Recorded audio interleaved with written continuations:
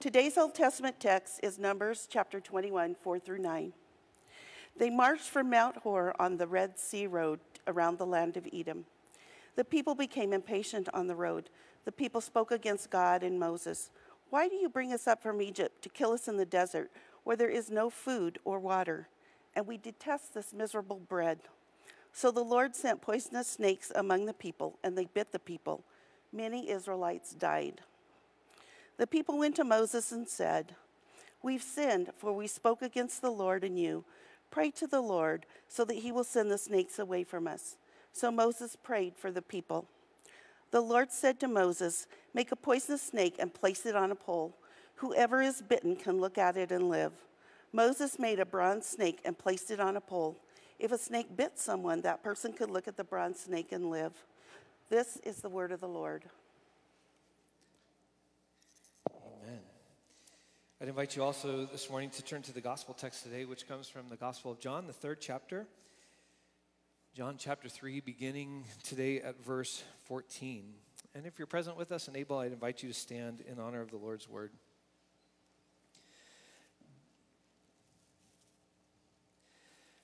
Just as Moses lifted up the snake in the wilderness, so must the human one be lifted up, so that everyone who believes in him will have eternal life. God so loved the world that he gave his only Son, so that everyone who believes in him won't perish but will have eternal life. God didn't send his Son into the world to judge the world, but that the world might be saved through him. Whoever believes in him isn't judged. Whoever doesn't believe in him is already judged, because they don't believe in the name of God's only Son. This is the basis for judgment. The light came into the world, and people loved darkness more than the light, for their actions are evil.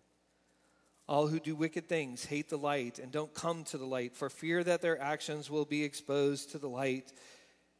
But whoever does the truth comes to the light, so that it can be seen that their actions were done in God. This is the word of God for the people of God. Thanks be to God. You may be seated.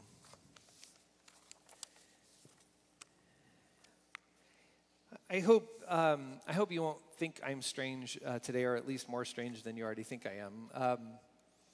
But oftentimes in travels, especially opportunity to kind of travel around the world, my love of history tends to make me interested in going to at least a museum or two in major cities when we go travel. And some of those obviously are museums that celebrate the history of that place, or some of the cool museums, like when you go to Washington, D.C., you can see the Air and Space Museum and museums of technology and natural history museums. Those are all kind of fun. But the museums that I tend to be drawn to most, and the ones that have tended to make the biggest impact on me, are actually those museums that have been built as memorials to really the low points and broken moments in human history. Noah and I, a few years ago, went on a work and witness trip to Hungary, and we got to spend a couple of days in Budapest on the way out. And we went to a museum called the House of Terror, which is right in the middle of downtown Budapest, a government building right on the corner. Looks very innocuous, but it was a place where during both the fascist and communist regimes, it was a place that was set up, and if you were summoned there, that was not good. You were usually summoned as somebody suspicious to those movements and to the state. And Noah and I talk about it often. The most impactful thing is down in the basement, they have preserved the rooms padded so that no one could hear the people scream as they were tortured, and methods of execution still left in place. Deb and I, a few years ago, got to go to Johannesburg, and we went to the Apartheid Museum. And I'll never forget the signs for race classification that have been preserved, that divided the society, and rooms with nooses hanging in them to represent all of the people who were killed over political division. Pictures and videos over what's called necklacing, where people considered subversive to the state, you put a tire around them, fill it with gasoline or petrol and light that on fire publicly. I've been to the Museum of Tolerance in Los Angeles, and we'll never forget the Hall of Testimony, video after video, person after person sharing their story of survival, especially in the Holocaust. If you ever get a chance to go to the U.S. Holocaust Museum in Washington, D.C., it's transformative. But the thing I remember most is they have a rail car there, one of the rail cars that took people to concentration camps. And you have to stand inside and you have to think about what would it mean to be packed in this rail car with people terrified, knowing they were headed to their death. There's a Holocaust museum also in Budapest. I will never forget a room that is just a big pile of children's shoes.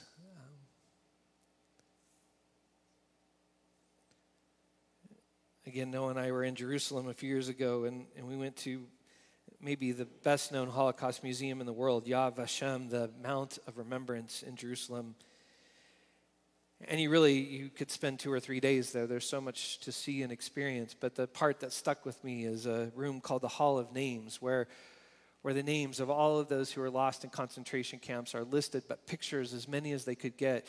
And there's a cone in the ceiling. The ceiling goes up in a kind of in a cylinder, and you lean in and you look up, and it looks like the pictures of those who've been lost will just go on forever. Why do we build those? Why do we build museums and memorials that remind us not just of history's greatest accomplishments, but why do we build museums, so many of them, that remind us of history's greatest atrocities? And maybe if you're still with me this morning, you might ask, and why in the world would you attend them? Why would you want to go visit them, spend time in them, be impacted by them? I believe that we build them because they remind us of humankind's capacity for hate, for violence, for evil. But not just in a way, hopefully, just to kind of say, hey, look at it. Be shocked by it. But we build them and we, if you will, we lift it up so that we can say, in remembering and acknowledging and in lifting it up in front of us, that our hope is that we might be drawn to something different than what we see there. That a different kind of way of living and behaving and being neighbor might be lived out by the generations to come. This morning, if you have a Bible, if you'd put something in John chapter 3, if you'd go back with me to Numbers, the 21st chapter, the strange Old Testament reading for today. And it is a bizarre one, I have to admit. I've known the story a while, but I do not remember learning this story in children's church. I do not remember a felt board version of the people of Israel being killed in the wilderness by vipers biting them. I do not think there's a VeggieTale version of this on the way anytime soon. But in the story in Numbers chapter 21, the people have been brought out of Egypt. They are wandering in the wilderness, and now we have a familiar pattern for us. They are not happy. They are complaining.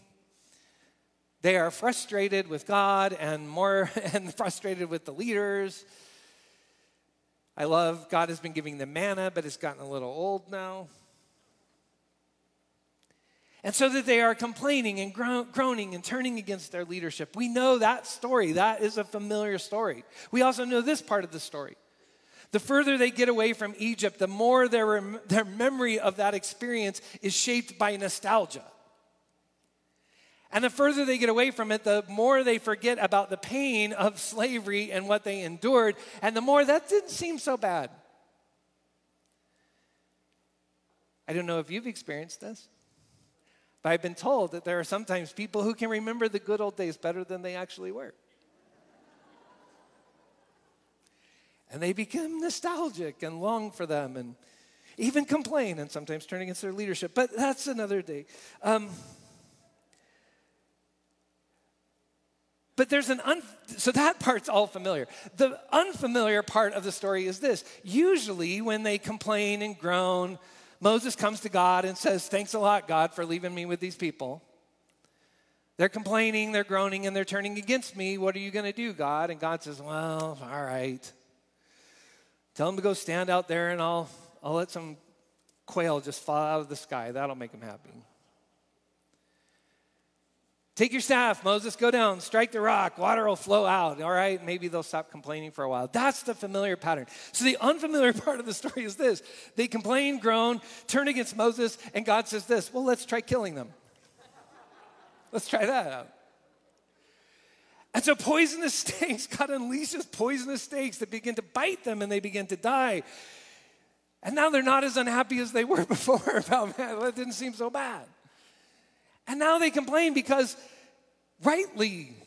this life cannot continue if we continue to be bitten and if this poison continues to infect us, we will die. And so God has Moses take a rod and I'm not sure how he did it, whether he got the artisans together to form a bronze serpent or whether he killed a serpent and dipped it in bronze and put it on a pole, I don't know.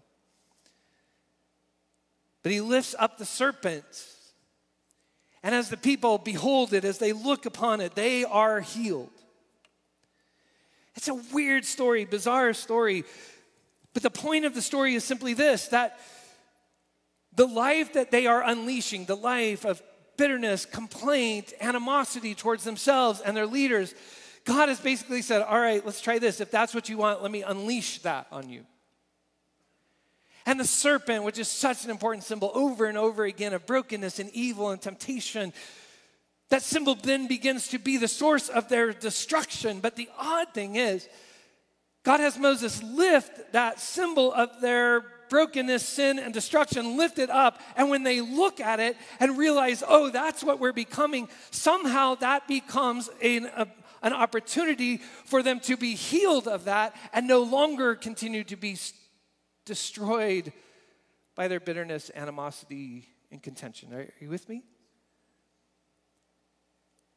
The reason why this text is put there today, if you'll go back with me to John chapter 3.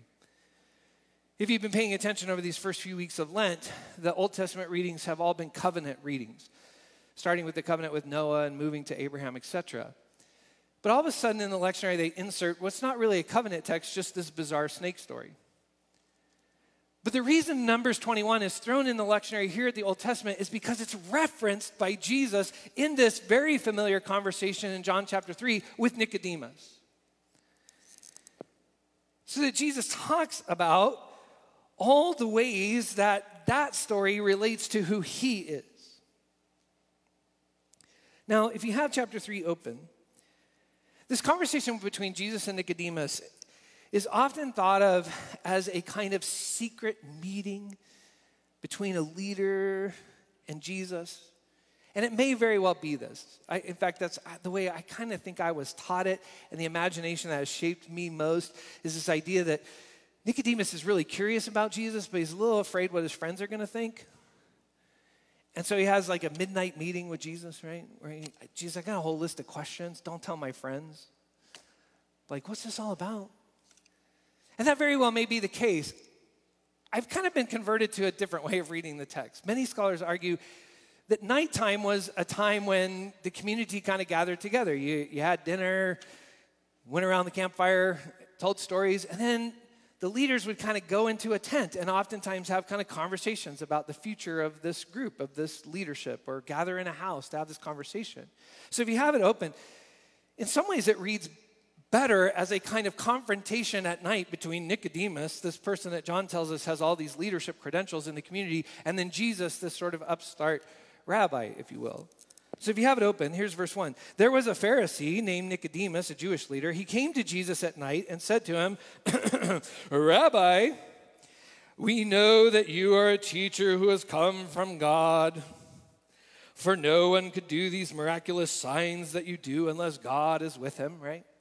Totally buttering him up for this confrontation. Jesus interrupted and answered, hey, Nick, I assure you, unless someone is born anew, it's not possible to see God's kingdom. Nicodemus asked, how is it possible for an adult to be born? It's impossible to enter the mother's womb for a second time and be born, isn't it? And Jesus answered, I assure you, unless someone is born of water and the Spirit, it's not possible to enter God's kingdom. One of the things I love about the Gospel of John, especially the first part of the Gospel of John, is John sets us up over and over again in these kind of scenarios to help us think deeply about Jesus. And usually they're shaped around a kind of dumb question, if you will.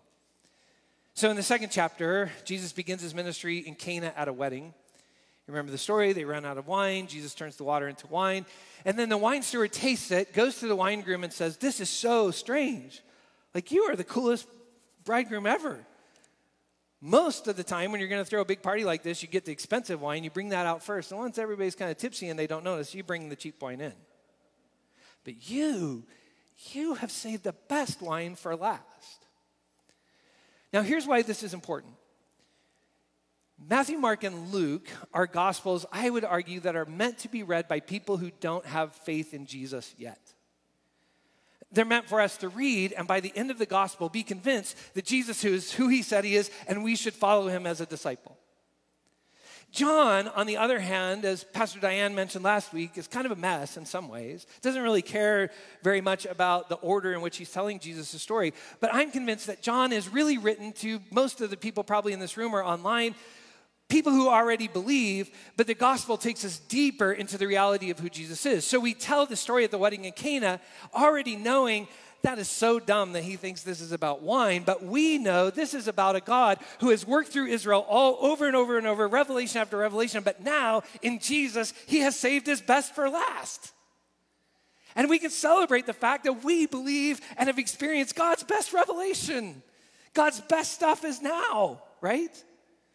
And then the text that Pastor Diane talked about last week, Jesus says, tear down this temple and I'll rebuild it in 3 days. And they say, what are you talking about? It took 40 plus years for us to build this temple. You'll rebuild it in 3 days? But we believe, we already know, knuckleheads. He's not talking about the building. He's talking about his body, that he was dead and raised on the third day, and now we are the temple.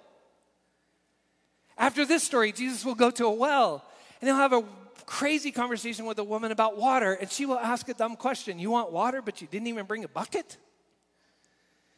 But we know he's not talking about water. He's talking about a source of life, the Spirit that's been given to us, that flows out of us, living water, right? And once you have that, you'll realize, well, you're always going to need water physically to live. But once you have that living water, life is rich and abundant and eternal, and you'll never thirst again. And then the next story is about bread, and the disciples say, oh man, we forgot to buy lunch. But we know, he's not talking about lunch, which you shouldn't even be thinking about because this is an hour earlier, right? So I have plenty of time today. You shouldn't even be thinking about lunch yet. But we know he's not talking about lunch. He's talking about what it means for us to constantly feed on the presence of Christ in our midst, to gather around the table, to partake of bread and cup, to partake of his word, to feed upon who Christ, like that's what we know, right? So when Nicodemus says, hey, I have to go back to my mother's womb, we go, no. Like that, no. No, what he's talking about is this life that you and I have experienced, this life in which we've put to death the old and we've come to a whole new life in Christ Jesus. And we are living out this new creation life, this new birth that has transformed us into what we were created originally to be, reflections of who Christ is. But in the text for today, there's one other line that Nicodemus doesn't get that we get because we're believers. And so, again, if you have the text still open, go with me to verse 14. So this is where the Numbers story comes in. Just as Moses lifted up the snake in the wilderness, so must the human one, or the Son of Man, so must the human one be lifted up. Now hang with me for a moment. So this story started back in verse 1 with Nicodemus coming to Jesus either secretly at night or in front of a crowd to accuse him, coming and saying, hey, listen, you're the Son of God, right? I mean, what's going on with you? How do we know? I mean, you're doing great miracles, but how do we know like who you are and why do you get all this authority? And so he responds, listen, the Son of Man, the human one, must be lifted up, which I know for Nicodemus immediately took his imagination to Daniel chapter 7, where the Son of Man is lifted up and exalted above all the nations and all the empires. And so in his mind, he has to be thinking, what Jesus is saying is, hang on, buckle up, great things are coming, I'm going to be exalted, and then you'll know who I am. There will be glory and power and exaltation, and everyone will believe because you see me lifted up. You with me? But what do we know already? We know he's absolutely not talking about that at all. That's why there's that big cross behind me. Because we know what he's talking about is being lifted up in front of everyone to be crucified. And if he is lifted up, he will draw all people to himself. And somehow if he is lifted up like the serpent was lifted up, the world will be saved. What in the world?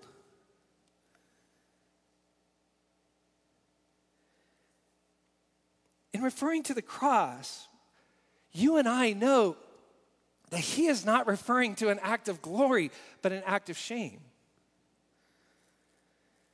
And like many other execution methods throughout human history, it is an execution method not meant just simply to kill the one we have determined to be subversive, dangerous, and our enemy. But it's an act of execution that publicly draws attention and says, do not do that. That's why in so many places and so often in our own history, we've hung people.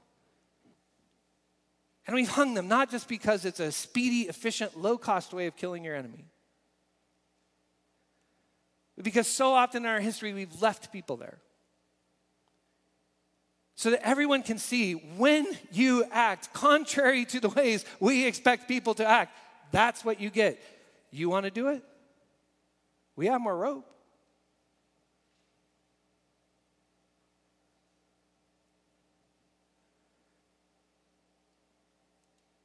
It's the reason in ancient cultures where you killed your enemy and you put their head on a pike. So you could say to everyone, don't mess with us. That's why so often in our own history when people were lynched, they were lynched and left in public so that we could keep an oppressive system in place and say to those people, do not dare resist this system.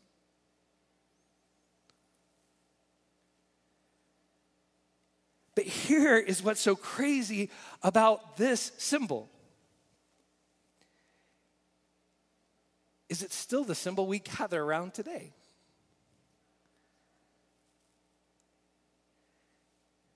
And why? Because in some ways, like the serpent that was lifted up, to say to the Israelites, are you going to continue to kill each other? Are you going to continue this poisonous, backbiting, complaining, vindictive life? Or do you want something that will heal you?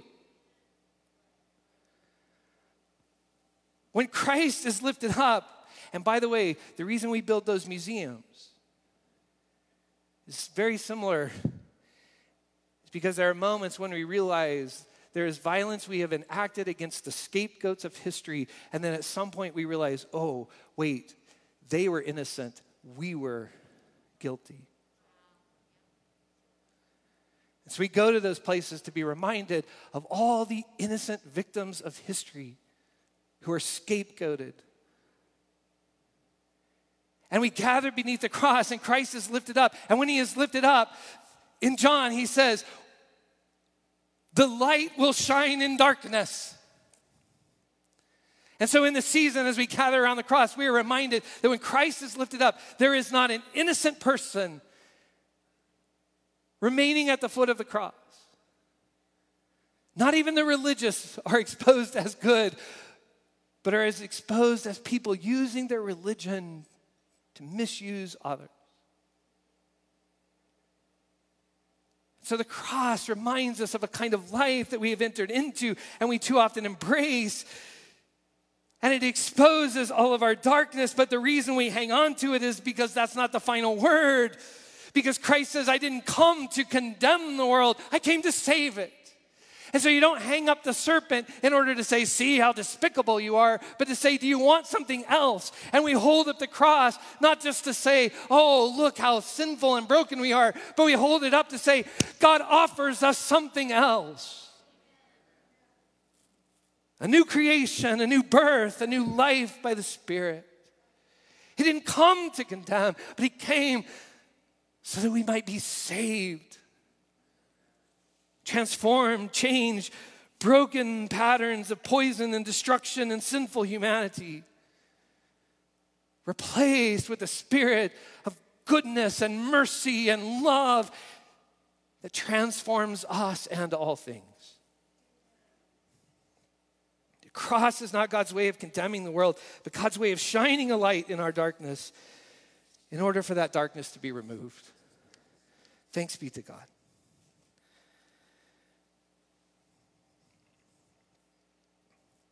But I'll say this. Jesus is offering new birth, a new creation.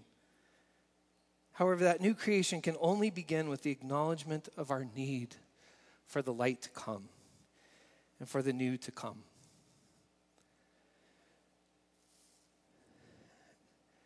Every once in a while, especially when you pastor in a holiness tradition, people will ask you questions about why so much crossy stuff, right? Especially in a Lenten season. Why so much confession of sin? I thought holiness people were free of that. Holiness people have been made free of that. Set free of that.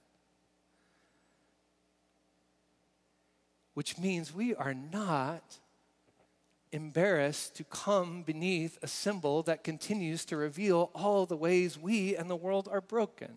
Because we are not willing to keep hiding in shadows and corners of darkness. But we are more than willing to say, search me, O God, and try my heart. See if there are wicked ways in us today. Because we're tired of the life that led to that cross. And we desire the life that that cross initiates now. So a strange thing happened to the bronze serpent. So some of you, again, children's church, major failure, never told us this story. So maybe for some of you, this is the first time you've ever heard that weird story. But some of you have heard it before. Maybe you've wondered, what happened to that serpent? Well, it's kind of cool, actually. So the people of God took that bronze staff, that bronze staff, and they put it in the tabernacle. And later, in 2 Kings, the 18th chapter, Hezekiah is king. And he realizes, and this is important, he realizes that the people have begun to be shaped. It's not that they're not religious, but their religion has shaped them back into the patterns of destruction and brokenness. And he realizes in particular that that symbol that was supposed to be a symbol to bring healing to them had now become like a magic amulet that people were worshiping, hoping that it would kind of heal them or be this kind of blessing that would sanctify their life, right? That they were misusing the serpent. And so do you know what Hezekiah did? He smashed it into pieces.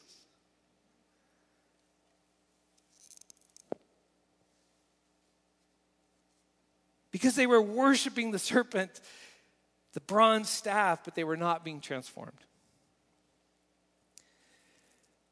Which I've wrestled with in this week. What does the cross become for us?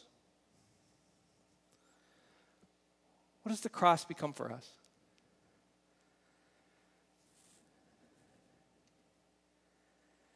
As Christians, we have to confess that we have misused the symbol of the cross oftentimes across Christian history.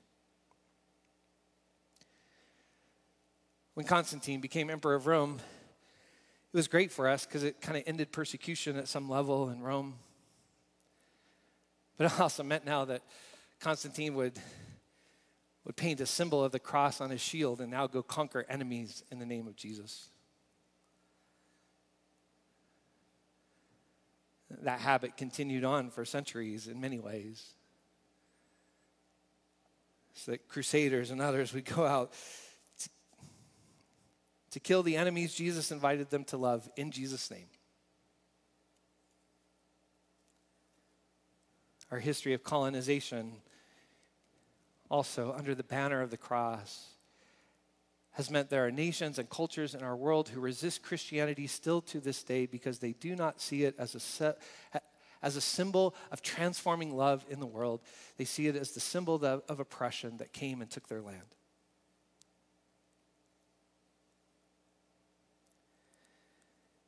It's become a symbol of intimidation.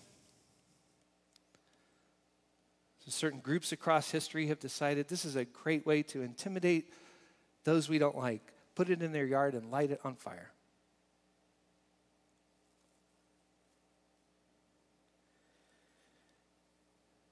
Too often in the church, the cross has become a way to tell abuse victims and those who've been persecuted just to stay quiet, rather than calling into account the darkness in our own lives. We have used it as a way to continue to suppress the darkness. For some, it's just become trivial, a talisman, a lucky charm we wear. For some, maybe for many, the cross has become a fashion accessory at best and a sign of oppression at worst.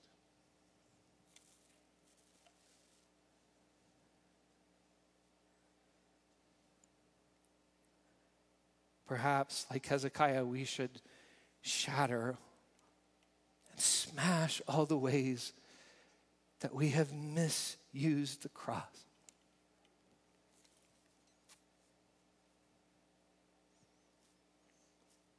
But thanks be to God, it still stands.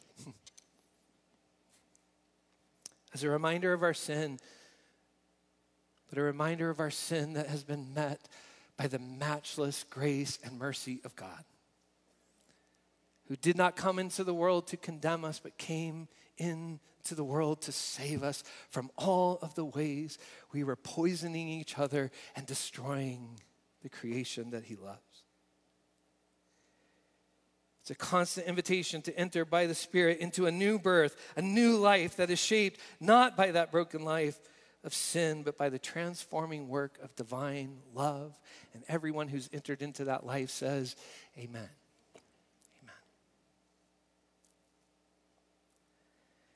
And so this morning, as we do every Sunday morning, especially during the season, we come and we gather and we lift up on a cross a reminder of our brokenness that is also the reminder of a love that will not let us go. And so the one who has been lifted up is also now exalted and given the name above every name. This morning, as I think about this text, Nicodemus' confusion about what it means to be born again, I couldn't help but think that there may be some this morning who are here or watching online. Maybe this is the first time you've ever heard about what that thing means, about what the cross is. And maybe this morning, by the mystery of God's Spirit and grace, the tug of God's Spirit has been saying to you, that's you he's talking about. Can you see the sin that is clinging so closely?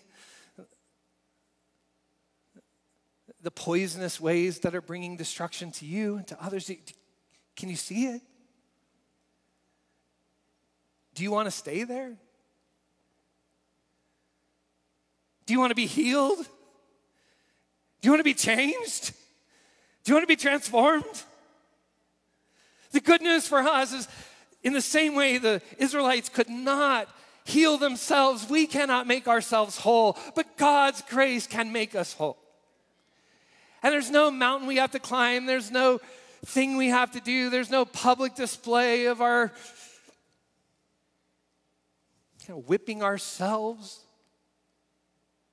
There's simply an acknowledgement that the sin displayed on that cross includes ours. But the love and grace displayed on that cross includes us. And we can offer ourselves simply to say, God, forgive me. I want that new life that you have for me. And God is faithful and just, and he will give you that new life. And I don't think there's a special way you have to do that to receive that. Now, let me do say, in just a few weeks on Easter, we're going to baptize some folks. And if you know that's you and you're receiving that grace, we would love to almost drown you in a few weeks. There's some folks who are coming, who are saying, I want that. I don't want this old life. I want that new life. And they will enter the water as a sign they want that to be put away. And then we're going to hold them under in the name of the Father and the Son and the Holy Spirit and have them come out as part of the resurrection life and receive a new life. And we're going to clap and celebrate that all things are made new in them. And we would love to do that with you, not because it's the only way, but that way when the serpent sneaks in and says, are you really new creation? You can say, yeah, I still feel wet. Yeah, Pastor held me under uncomfortably long. I have put to death the old and come to the new. We would love to do that. We would love to do that. But some of you in this room and online who've been wet for a long time, we are not simply Christian because somewhere back in our history we prayed that prayer or entered that pool. We are Christian because we have continued to come this morning to gather and be reminded of the patterns of sin that are too destructive in our own lives and in our world. To confess that we are the converted and being converted. We are the transformed and being transformed. We are the holy and being made holy. We're not afraid of the light because the light makes all things new. Because Christ didn't come into the world to condemn us. He came so we might be honest about ourselves and receive his grace. And so that through him, the world might be saved. When I survey the wondrous cross on which the Prince of Glory died, my richest gain I count but loss, and pour contempt on all my pride. Were the whole realm of nature mine, that were a present far too small. Love so amazing, so divine,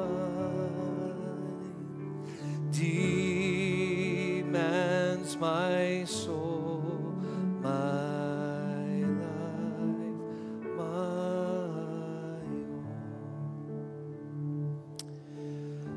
Almighty God, as we gather beneath the wonderful cross,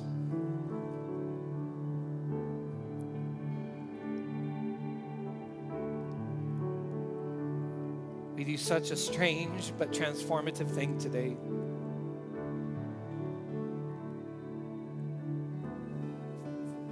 We come and stand beneath a form of execution that reminds us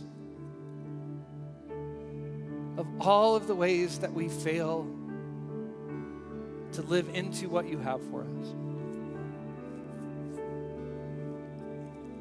All the ways we fail to stand with those who are hurting. All the ways that we hold on to our agendas, and even the ways at times we hold those agendas and then sanctify them. But we come because we want the light to shine in our darkness. And we do not want the life that we form on our own, but we want the new birth, the new life, the new creation, the life that brings salvation, not just in the future, but in the present. So I pray for some brothers and sisters who are in this room or online, or who may see this week or next year or 5 years from now, who hear and feel your Spirit calling them to something deeper and richer and better than the broken pieces they hold in their hands. So we offer ourselves and all of our sin to you, because we know you have not come to condemn, but to transform. So we release them to receive your new life. I pray for those who in a couple weeks from now on Easter Sunday will live that out bodily, will put to death the old and come to a whole new life. God, make this a time of that newness taking hold in every corner of their reality. And for those of us who have been baptized, may today be a reminder, and next week a reminder, and the week after that a reminder that we are a people filled with your Spirit in whom you are bringing about your newness. A people who sing, "Were the whole realm of nature mine?" That's still an offering far too small. For love so amazing, so divine, demands my soul. Our lives are all. So receive our all today. Form us to be your people. May we bear your name rightly. And may we be shaped by your cross rightly in the world. For we pray this in the name of the Exalted One. We pray this in the name of Jesus. And God's people said, amen. Would you stand with us?